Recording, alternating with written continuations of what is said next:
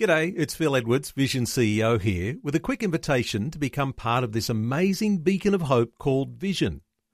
Together we can put our love into action to help people of all kinds build or rebuild their lives on the truth of God. Please consider the part you can play during our upcoming Visionathon appeal, remembering that it's your support that makes Vision possible, including this podcast. Life, culture, and current events from a biblical perspective. 2020 on Vision. Gordon Preece, welcome along to 2020. Thanks, Neil. It's good to be here. I should add, actually, I just started a new job. Sorry, I don't want to add to that mouthful, but I'm now at a Centre for Research at the University of Divinity in Melbourne for religion and social policy. So this issue kind of illustrates that kind of intermingling of religion and social policy as we experience it today. So I just thought I'd better add that. That's right. I mean, there's a long list of your qualifications to talk on a whole lot of different levels on different ethical issues that the nation might be facing. But an interesting one today is we get a focus in on dying. And I know you won't mind me just sharing that you're quite open today to talk about your own feelings, having lost your own father just recently. Just to share with us what's happened in these past few weeks in your own family. Thanks. Well, it's interesting that you can be sort of at a point of acceptance in that, but suddenly something will hit you. So I was on an international phone call the other night, and it suddenly struck me. We were asked to say what was the high of our year and what was the low. So my low was connected with my dad's death. And I said, because I was looking at the time, it was 4 a.m., and I said he died exactly 2 weeks ago today. Well, it was 3 weeks. 3 weeks ago at this exact time. So it really kind of struck me that was when I got the call from the nursing home. And so sometimes things creep up on you like that, and I wasn't able to get up to Sydney today, being based in Melbourne, but Dad's ashes were at 10 this morning. They were being scattered next to my elder brother, who died a year to the day before I was born. He was only 6 weeks old, and I can. And his name was Guy William Preece, and my dad was William or Bill.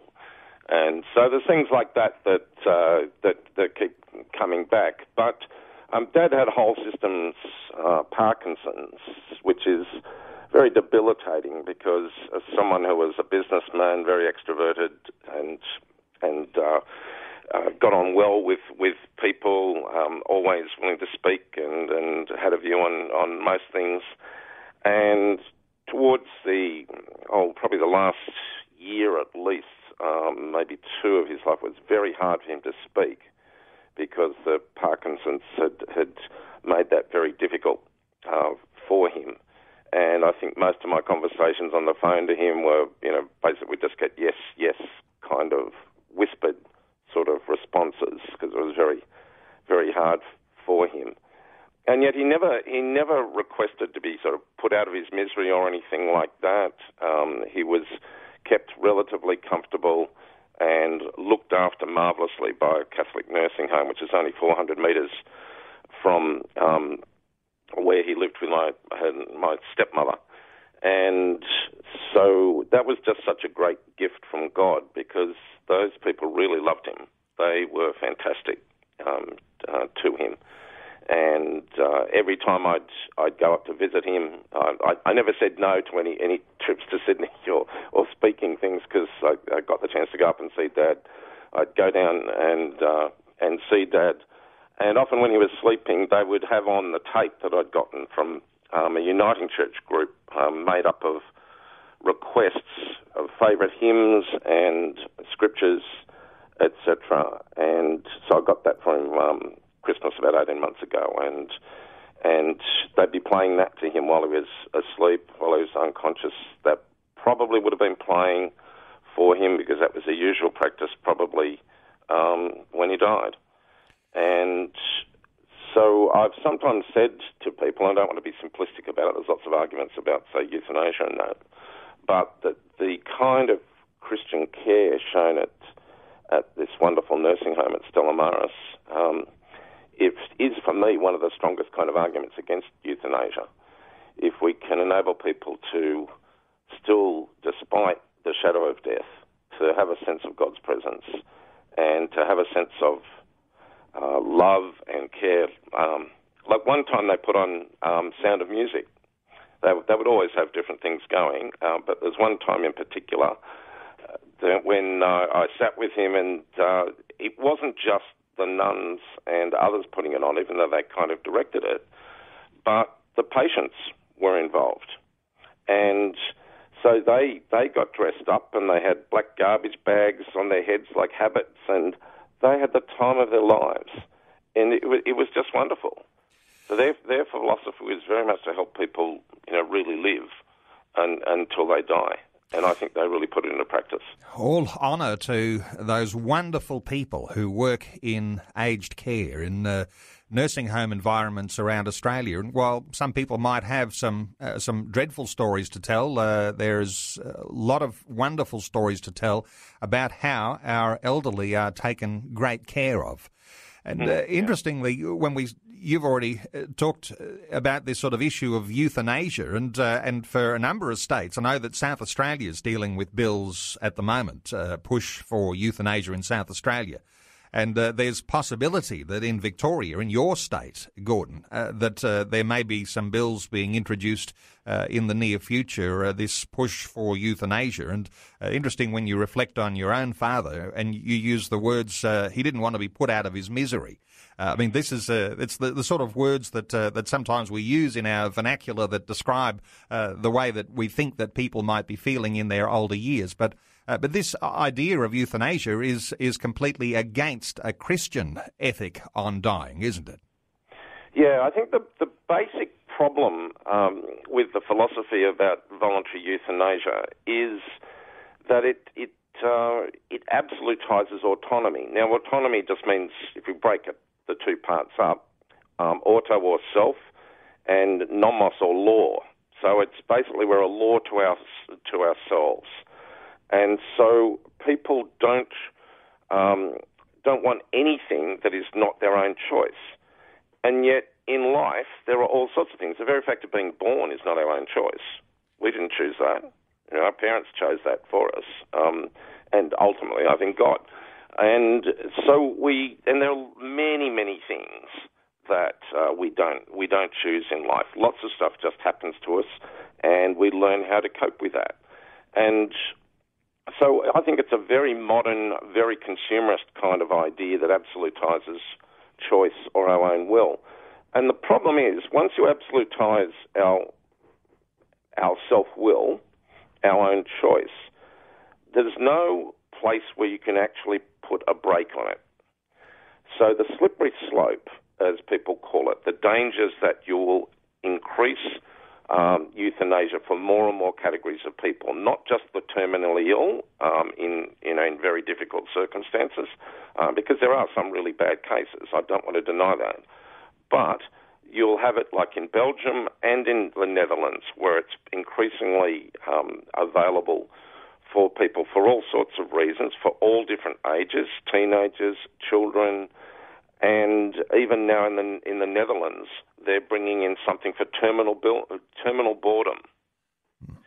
Now, imagine if we can bring in voluntary euthanasia for terminal boredom, heaven help our kids or our adolescents. Or I was going to say at our synod recently, heaven help us, because it was a relatively boring synod, stuff that had to be done. But a lot of it was fairly boring. There's lots of parts of life that are boring. There's a story that I heard once about a conference that I think was in Brisbane on euthanasia. It was about a decade ago, but it was quite interesting because one of the practitioners, it was about palliative care, but also euthanasia, and one of the people asked an advocate of euthanasia to state a case that they felt really justified voluntary euthanasia, and this person said that they knew someone who was a diplomat's wife, and she had this wonderful life, but now she was really lonely and really bored. And so he justified voluntary euthanasia on that basis. And the person who asked the question then said to them, "Oh, did you ever think about giving them a cat?" And they said, "Oh no, didn't think about that. That might have been a good idea. They might have, because I actually know some Catholic nursing homes and places of palliative care where they actually have, dogs or cats, presumably, not terribly wild sort of ones, but domesticated ones, and that, all people can bring their own ones along."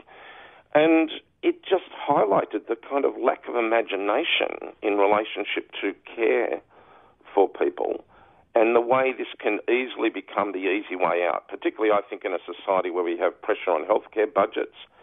And what we get is this kind of end up treating people as a means to an end and of balancing the health budget.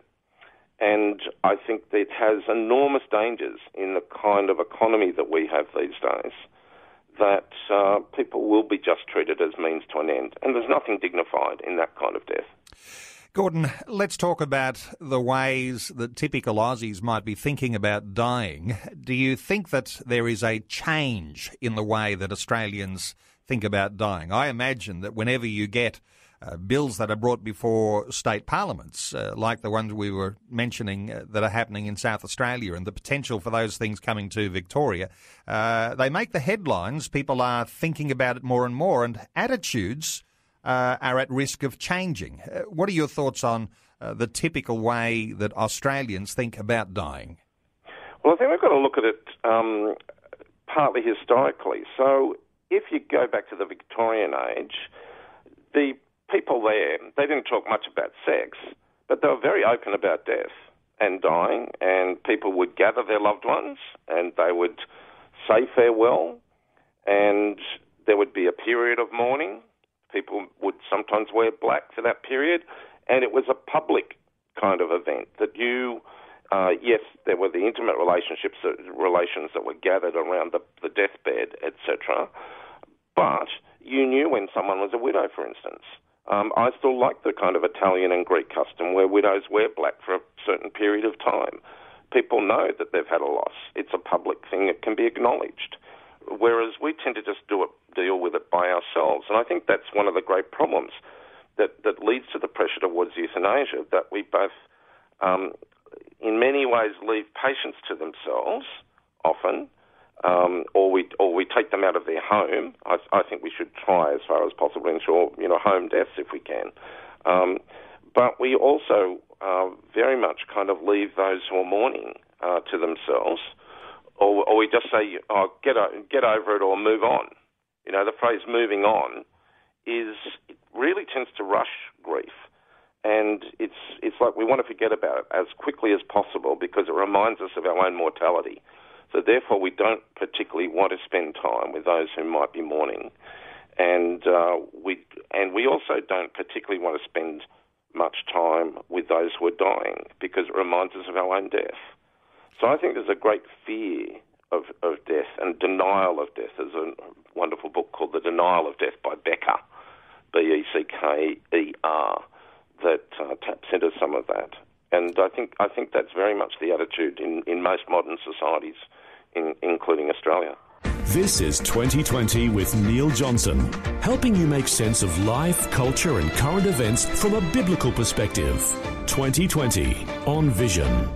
We're talking about dying this hour. Gordon Preece is our guest, Director of Ethos, the Centre for Christianity and Society. There is a website for Ethos. It's ethos.org.au.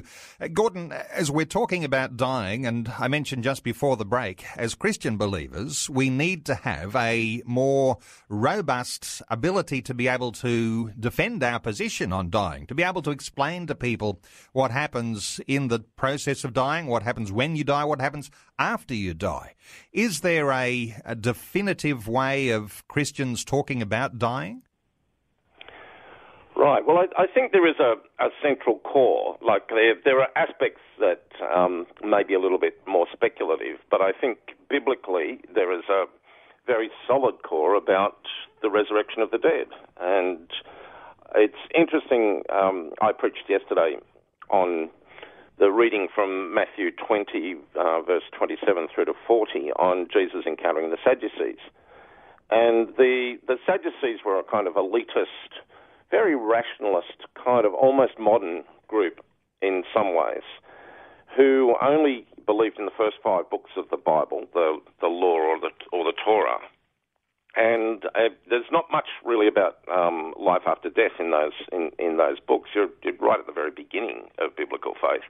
You only start to get more hints, like in the Valley of the Dry Bones passage in Ezekiel 37, and then in Daniel, where you start to get a bit more of an idea of possible individual resurrection. And so what they believed was that you basically lived on in your children. And they come up with this story about what's called levirate marriage, and ask about this woman who ends up not having any male children, or any children it seemed, but it was a male who was the heir, and has 7 husbands who try and fulfill levirate marriage. Now that is the practice where you, if the husband dies and he doesn't have any heirs to help his name go on and to live in the promised land, then his brother is meant to step in and provide children in his name. But what happens in this story, it's kind of a bit like a sort of a Black Widow, almost Black Widow magic in some ways, who's cursed in a way, or at least ends up cursing the husbands. And so what they say in the end is to Jesus, to try and trick him up, they try and say, well, whose husband is she in the resurrection? Who does she belong to? And Jesus basically undercuts them, because he says, he really picks them up on a couple of points, but he's saying to them, well, you don't realize that the afterlife isn't exactly the same as this life. This life is transformed. It's different, and you don't need marriage. People are neither married or given in marriage, so there's not the institution of marriage, because one of the main purposes of marriage is procreation. If people aren't dying, if they're like the angels, etc., then they don't need to be married. So their question is moot. It doesn't really count. The second thing he says is that he argues on their grounds, and he goes back to the books of Moses, which they hold to be authoritative, and he goes back to a really core passage, the passage about the burning bush in Exodus 3:6. And he says, he quotes the passage there where it says that God is, and the emphasis on is, not was, God is the God of Abraham, Isaac, and Jacob. God is the God of the great patriarchs. And those great patriarchs obviously still live in God, even though they've died. And so he's saying that God is the source of all vitality, the source of all life, and that source is an unbeatable source. It has no limits to it. Even after death, God raises people up. And so Jesus has what was, in a sense, the orthodox kind of view, like the Pharisees shared, about bodily resurrection. And ultimately, Jesus is the one who brings that about through his own resurrection. Jesus, while he could do unusual things, like kind of seeming to appear through the walls and go through walls or things like that, but he almost always asked for food. It's interesting, in most of the resurrection accounts, food is involved.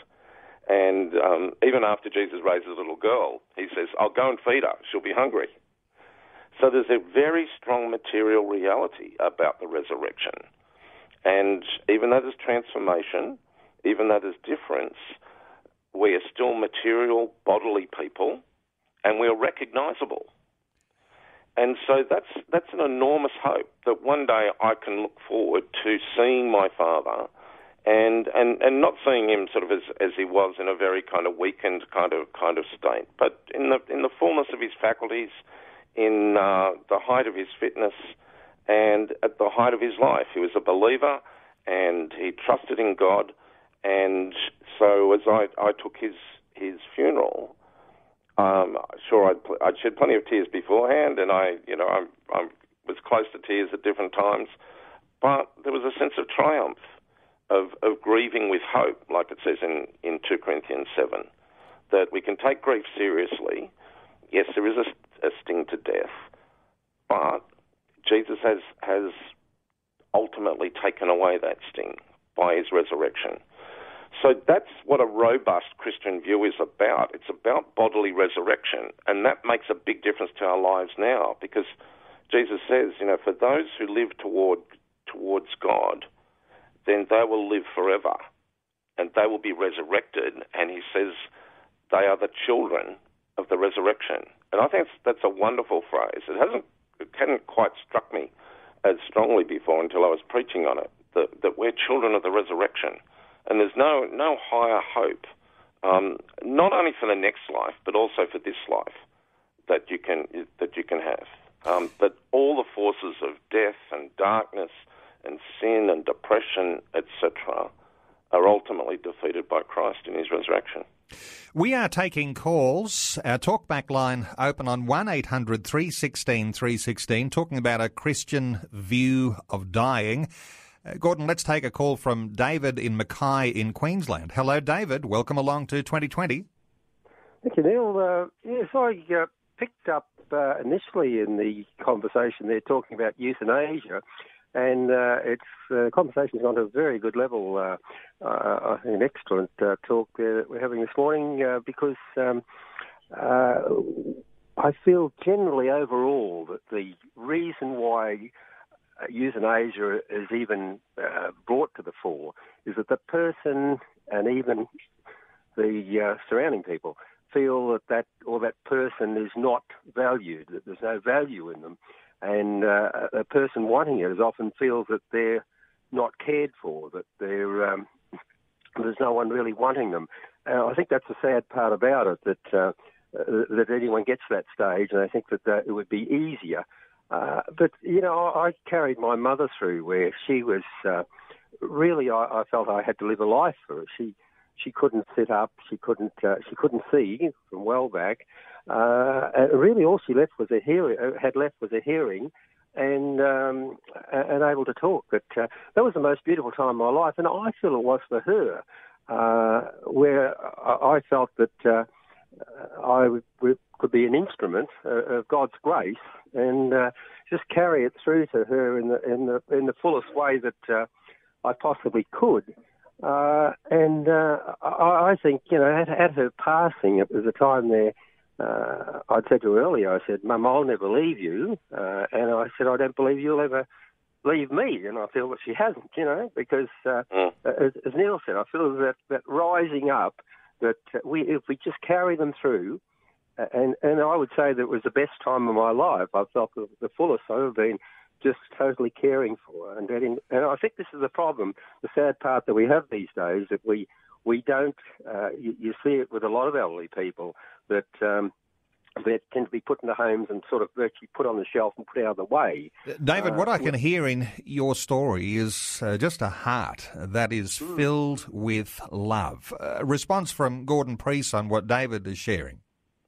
Oh, look, it's hard to add much to what David said, because I think that's just a wonderful testimony. And, to say that's the most wonderful time in your life is fantastic because of that caring relationship. But you're right. The tragedy a great tragedy in our society is that a lot of people, they die in very lonely circumstances. And I think that's what we've got to address, the whole caring dimension. How do we provide a kind of circle of community and caring around people? It's interesting, in the Netherlands and Belgium and that, it's voluntary euthanasia is much more for women. Now, that's partly because women tend to live a bit longer than men, but I think it's actually, the proportion is still greater because women tend to be the carers. But what happens when the women, outlive and they don't have carers? So it's your care for your mother, David, is a wonderful kind of countercultural testimony in some ways of men learning to care for their mothers or to care for the intimate women in their lives that means so much to them, because often it's the women who basically do most of that. And I think some of the pressure in our society comes from the women not really having proper care and being looked after when they've looked after everyone for the whole of their lives. We're talking about dying. We're talking about being a Christian, having an understanding of what dying is and what it means, and for now and for the future. Let me just reflect quickly on a scripture. At the death of Lazarus, you remember that, Lazarus come forth. Lazarus was raised from the dead by Jesus. Well, Jesus had a conversation with Martha, his sister, and in John chapter 11, verse 23 onwards, Jesus said to Martha, "Your brother will rise again." Martha said to him, "I know that he will rise again in the resurrection on the last day." Jesus said to her, "I am the resurrection and the life. Whoever believes in me, though he die, yet shall he live. And everyone who lives and believes in me shall never die. Do you believe this?" A very, very powerful scripture. And as we're talking with Gordon Preece, Director of Ethos, we're talking about dying. Gordon's shared that his own father has died just in this past few weeks. Gordon, there's a lot of hope and comfort that comes from the scriptures, and particularly when we start to read and take note of the things that Jesus said about dying. Yeah, well, the passage you just quoted is the one I tend to use most often in funerals, particularly, let's say, younger funerals in some ways. With older funerals, I often use Luke 2 with Simeon, where he holds the baby Jesus in his arms and says, "Now my eyes have seen your salvation, now let your servant depart in peace," which is a wonderful, comforting kind of reading, particularly for people who are older. And I think it's interesting that for Simeon, he's ready to die. I think we've forgotten the idea that there is actually a time to die, and Ecclesiastes says that there's a time to live, there's a time to die, and sometimes Christians seem to not realise the robustness of resurrection hope, and so they want doctors and others to sort of throw the kitchen sink at the illness or the cancer, or people talk about fighting the cancer or battling the cancer or whatever, often in kind of super heroic sorts of terms, rather than actually if you've got the treatment available and you can still live in your relationships with your loved ones, etc., that's fantastic. And some modern medical treatments people do call sort of miracles. But sometimes we're kind of almost trusting in the medical miracles rather than trusting in God. And sometimes there is a time to die, and because we have that great hope in the resurrection. And when someone's led a good long life, and they're ready to go, we don't have to sort of kind of desperately throw everything at it. We don't worship life. I think some Christians actually think that we worship this life, and that is what sacredness of life is about. But it primarily comes from God's sacredness, and in the first place. And we're meant to be willing to be martyred because we put truth before life. In some cases, we shouldn't deny Christ. So there are actually some values that are even higher than just life in itself. So I think sometimes people have a mistaken view of the sacredness of life in that way. I don't think that's actually the biblical view. We're taking calls, 1-800 316 316. Let's take a call. Let's hear from Gary in Tambo Upper in Victoria. Hello, Gary. Welcome along to 2020. How are you guys? Good afternoon if you're in Victoria anyway, in Gippsland. Yes. Enjoyed the conversation and so true, and it's a great testimony to talk to people and say that you have no fear of death, because the minute that you die, you're going to be ushered into glory and be with Jesus, and it's such a liberating thing to say, well, it's only going to get better. Now, the best we've ever experienced here is nothing that's going to be compared to. So I think that's a good thing to tell people that perhaps aren't believers. And the thing I've noticed as of being a believer for 8 years of my life, I'm now 56, but is when you've gone to, and still today, when you go to funerals of people that aren't believers and how sad, and there's no sense of hope, and yet when you go to a brother or a sister that's died through our church or whoever, and there's this sense of celebration and thankfulness, to God for the time we've had with them and the fact that we're going to be with them again, and there's just a total shift. And I guess some people would actually feel and sense that in those services and think, I want to be and I want to have what you have, because there's this wonderful sense of hope and not this lack of, well, it's all over and what now. Gary, a great thought. Let's hear from Gordon. Gordon, Christian funerals, and many of us have been to different funerals, people who are Christians, people who are not Christians. Boy, there's something special about a Christian funeral. Oh, yeah, absolutely. And good to hear from Gary. I'm actually going to be up in Tambo, I think, next Easter. But I think we underestimate just what an incredible hope that we have. And I'm an Anglican. In the prayer book, there's a phrase that I love, which is where it talks about a sure and certain hope. And that's what we have. It's not just a kind of, I hope so. I hope I'm going to heaven, or I hope I'm going to be with God, but I'm not sure. It's not presumption, because it's a gift from God, and it's because of Jesus' death and resurrection. So I think that hope is incredibly attractive, and we should really let it show. And a Christian funeral doesn't deny grief, like it says to grieve with hope. So it's holding those two things in tension. There's a sense of loss. There's a sense of the sting of death. But more so, there's a sense that, Jesus has taken away the sting of death. He's triumphed over it. And like you said, that at that moment where, let's say at that last conscious moment, that the image of sleep is used in the Bible. And so it's saying, in the light of the resurrection, it's just like sleep. So that the next conscious moment, like the thief on the cross, today you'll be with me in paradise, Jesus says to him, then we are in the presence of Christ, and we'll be joined at the great sort of resurrection of the body, which is not only our physical body, but it's also the body of believers. And so there's this great reunion, this great resurrection reunion that we look forward to. With our loved ones, with our brothers and sisters, etc., around the throne of Christ, and it's unimaginable in that sense. Like you were saying, there's nothing that can be compared with that. Thank you so much to Gary. Appreciate your call. Let's take some more, but you can be part of our conversation on 1800 316 316. Let's hear from Sue in Rockhampton in Queensland. Hello, Sue. Welcome along. Hello, how are you? Very well, Sue. What are your thoughts? Well, I happen to have lost both my mum and my dad within a year of each other, and then my sister about 2 years later.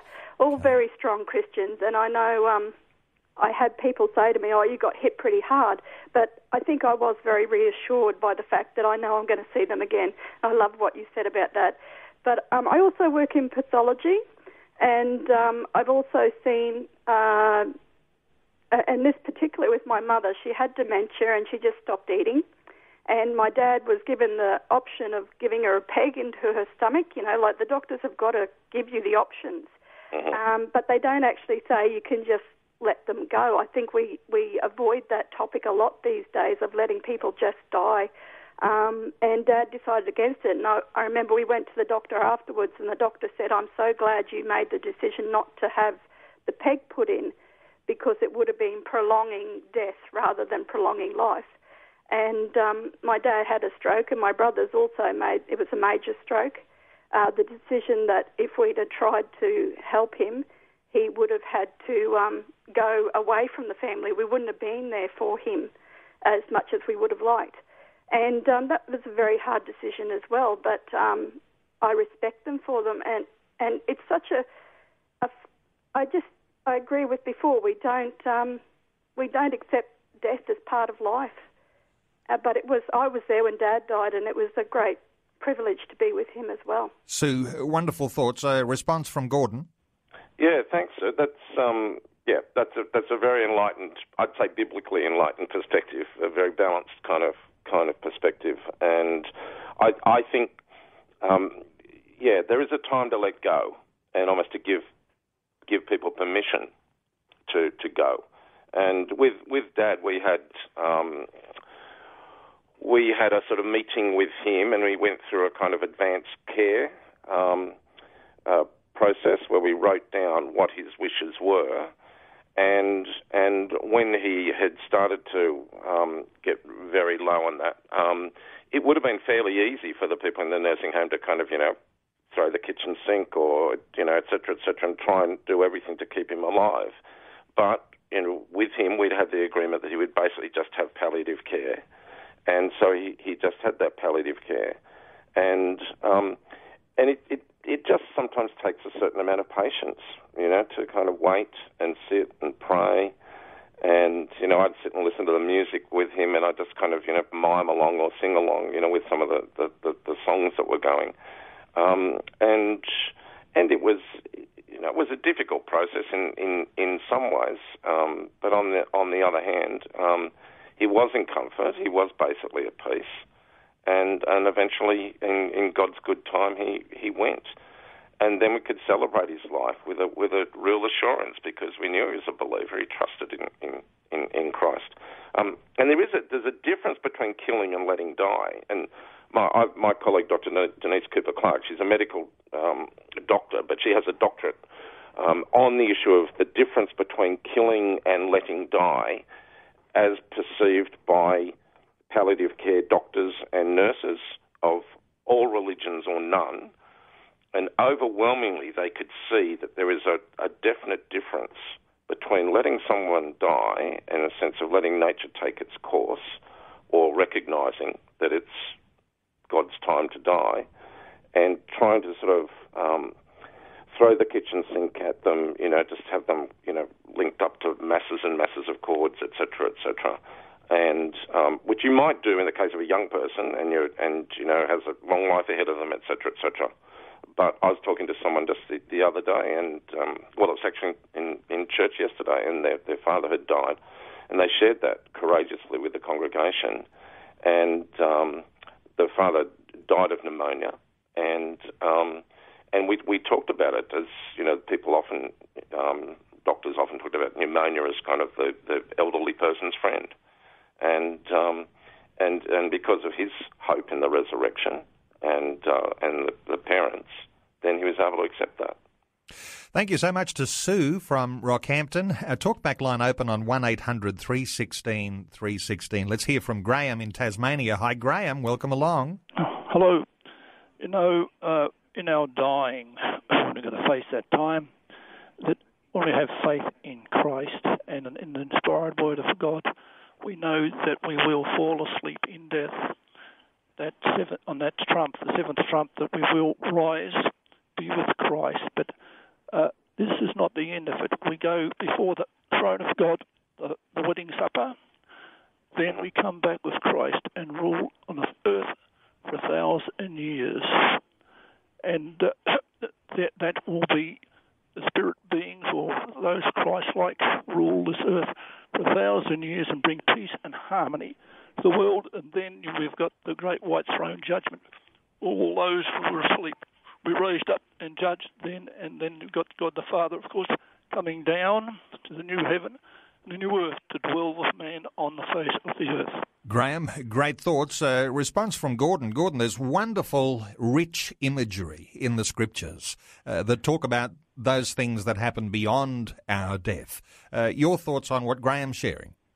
Right. Well, I don't particularly want to go into the difference between the different views, like premillennialism, which is the kind of view that Graham was expressing, and there are plenty of people who hold to that. There's sort of postmillennialism, that is the kind of gradual development of God's kingdom coming to rule over the earth. and amillennialism, which tends to see it sort of, it tends to see, say, the 1,000 years as being a metaphor for Christ's reign, really from the time that Christ rose. And I'm probably more in the amillennial kind of group, but I appreciate the kind of premillennial sort of emphasis on the earthiness of the hope, so that we look forward to a new heavens and new earth, and that's you get wonderful pictures in the Old Testament of that, like Isaiah 11 and Isaiah 65. I remember taking the funeral for a little child who died. I used to get calls at 3 in the morning. I mentioned my dad died at 4. Well, 3 or 4 is the time when our metabolism is sort of, and our bodily rhythms are kind of lower. And I would, this child died. It was the second child that this couple had and died. And I took the funeral, and this tiny little coffin, and I was trying to work out where are some words that are adequate for this, and at a time when, it feels like there's nothing adequate. And that passage from Isaiah 65 says, in the new heavens and the new earth, children will no longer die in infancy. People will no longer build things and not get to live in those houses. People will plant vineyards and they will get to drink the wine. Like, this is a really strong, robust, earthy hope of the new heavens and the new earth. And sometimes people think of heaven in a way that's almost trying to be more spiritual than God in some ways, because it is a bodily resurrection, and there is this strong hope for new heavens and new earth. So when our prayer, your kingdom come, your will be done on earth as in heaven, is finally fulfilled, and that picture that Graham shared, where there's a great wedding feast of the Lamb at the end of Revelation, of God's people, and it comes down. The city of God comes down, and like a bride prepared for a husband, and comes down from heaven down to earth. So there's this reuniting of heaven and earth, and that's how big our heavenly hope is. It's a new heavens and a new transformed earth, and that's what we look forward to in our resurrection bodies. Visions 2020 with Neil Johnson. A biblical perspective on life, culture, and current events. We're talking about a Christian view of dying. Gordon Priest, Director of Ethos, the Centre for Christianity and Society, our guest. Gordon lost his father just recently, but talking about dying today. Gordon, from the Scriptures, we get so much encouragement from knowing that God is interested in us from the day we are conceived through until the day that we are no more, that we die. And then, of course, there's the life that we expect after death and the hope that we have in this resurrection. Let's end on a note where we try and draw some things together, but your thoughts on dealing with those dying days. Well, my thoughts particularly focus around Psalm 139, and I wrote an article on this recently called God Knows in Zadok Perspectives, which is our magazine, and the whole issue is on the end of life. And I talked about my grandson who's just turned 1, and the sense of praying for him even while he was in the womb, right through to praying for my father in his dying days, facing the tomb. And that all of that, from womb to tomb, is covered by God's knowledge of us, that God knows. People use, they ask, you're going to be able to do this or whatever. Oh, God knows, in a throwaway sense. But I want to say there's something profound in that even when we don't know, even when we're unconscious, that God knows. And those who want to dismiss people when they're no longer rational, or apparently aren't rational or choosing beings, etc., or have lost their autonomy, they don't recognize that there's still a relationship there in terms of God knowing us, not in a theoretical sense, but in terms of God's loving us, that we have. And when people want to say, well, there's no, these people have got no dignity, well, theologians talk about alien dignity. That's a kind of dignity that's outside ourselves. That's a dignity that's in Christ, and that God knows us in Christ. and that lasts, and that love is stronger than death. And in the end, there is no greater hope than that. Some people write off people when they're not, no longer rational on that, or they say they're no longer persons. But Stanley Hauerwas, one of my favourite ethicists, has a wonderful article called "He May Not Be Much of a Person, but He's Still My Uncle Charlie." Well, in the very last days for Dad, in terms of rationality, etc., or certain functions, you might not, in terms of those kind of measures, say he was much of a person, but he was still my dad, and he was known by God, and that was an enormous comfort to me and to my family.